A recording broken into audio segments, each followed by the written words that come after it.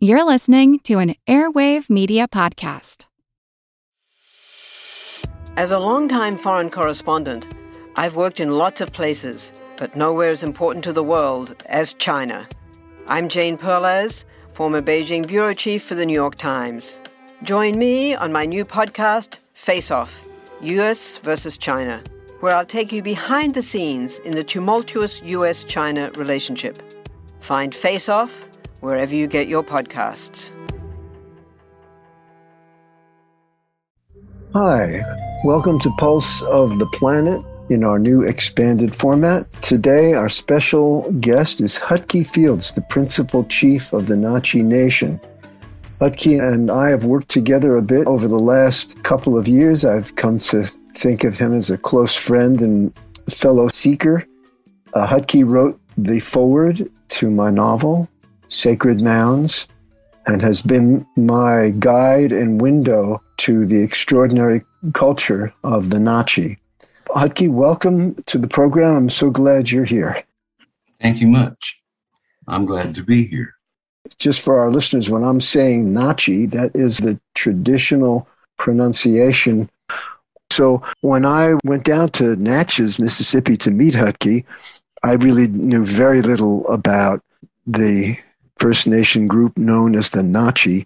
So Huttke, maybe you could give us, please, a little bit of background about the Nachi Nation. We have been around about going on 20,000 years. We maintain the same government we've had for about that length of time, too. So our origin story goes like this. The creator, Tlikshinchil, decided to make some people. So he made some men out of clay, and one of them coughed, and out came a woman, and the others coughed as well, and there were then men and women. At that time, the earth was still pretty wet and was just now getting mountains and valleys and having the surface dry out. And the creator, Tlikshinchil, asked a giant eagle to bring us to this planet and plop us down in the water. So the eagle did that, and all of the people got out on this big piece of land that looked like a turtle. So they were on the turtle's back, drying off. It's been our experience ever since to reunite and live in peace with all these people. We have certain ways that we follow, and those would be guidelines that we have to live by. Like the 10 Commandments, we have only 3 or 4. One of them is to see everyone as your brother, and if they fall down, you help them up. If you fall down, you should have the same kind of help. 2 shining people came to us from the sky, and they were really intelligent, really full of spirit. They said, we'll be your chief or your leadership if you follow these ways always. And one of those is we have to have a government with 4 clan mothers and 2 chiefs. And anybody basically over the age of 13 within our cultural guidelines has the right to bring up the subject to any of their clan mothers who bring that subject to the National Council meeting. So everybody can participate in our form of government, and our decisions are all by consensus, which means we have to do it, put it aside for a while and think about it, or be convinced. And sometimes that way it takes a long time to get things done, but also on the other hand, sometimes things are done really quickly that way. What is the importance, the significance of the Nachi historically, culturally? We influence quite a bit what has gone on in the early United States. We joined with the Chickasaw for some period of time and caused enough trouble with the French that they were convinced that it might be a good idea to make a sale of land to the newly organized United States of America, and that became the Louisiana Purchase. You could say we've always been there. We've always had something to say. We usually don't back off when we say it, and we know it's correct because we've all agreed on it. Well, it's an example for us all, because these days in our country, consensus appears to be a near impossibility.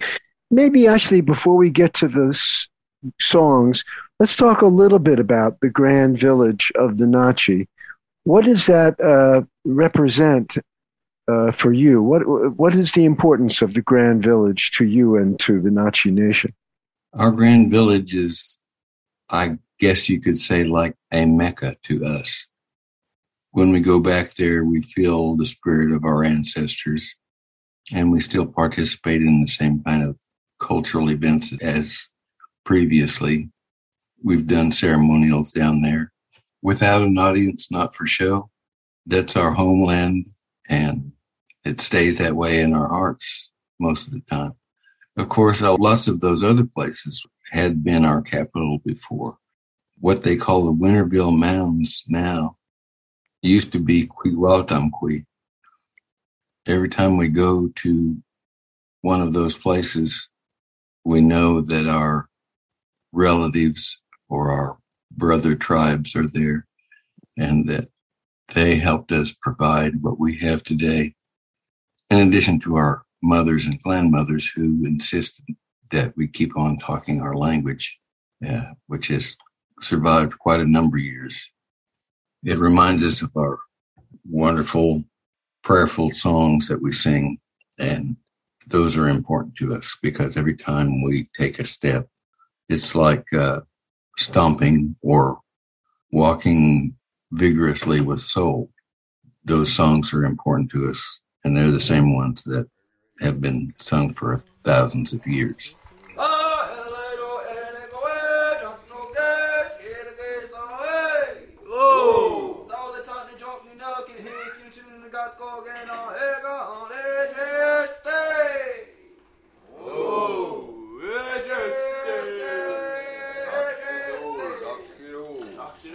Loja! Oh, hey! Lucky.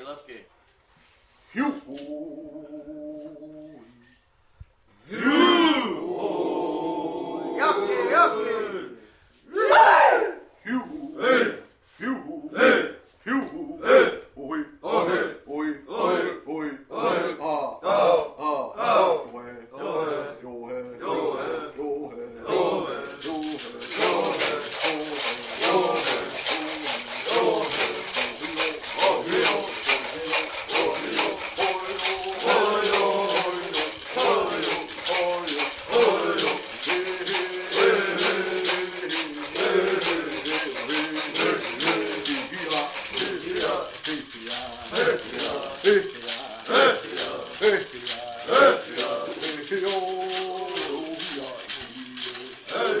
The recordings that you have were all what you would call general stomp dance songs. Those are songs that we sing all night long with the Creator, you'd say, in a soulful way. They're old, really old.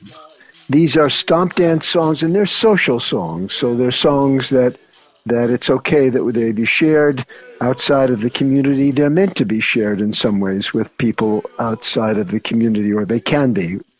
Yes. The songs are a part of the medicine that we make. From the fire that we dance around, which is our direct pipeline to the Creator, and we're put there so that the Creator could see where we were. All those songs, every step that we take is a prayer.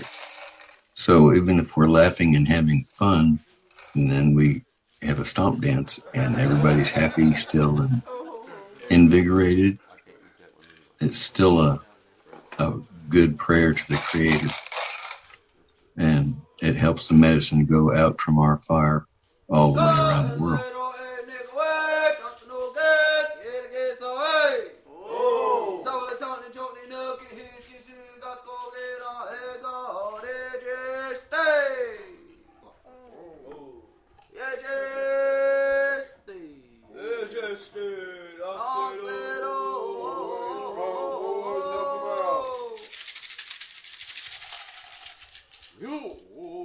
if each step is still a prayer, then that we're doing that. We're trying to have people understand each other and understand us, that basically we have one creator and lots of different ways to worship. Or our way of having fun is different than yours, but it certainly works for us. Always has.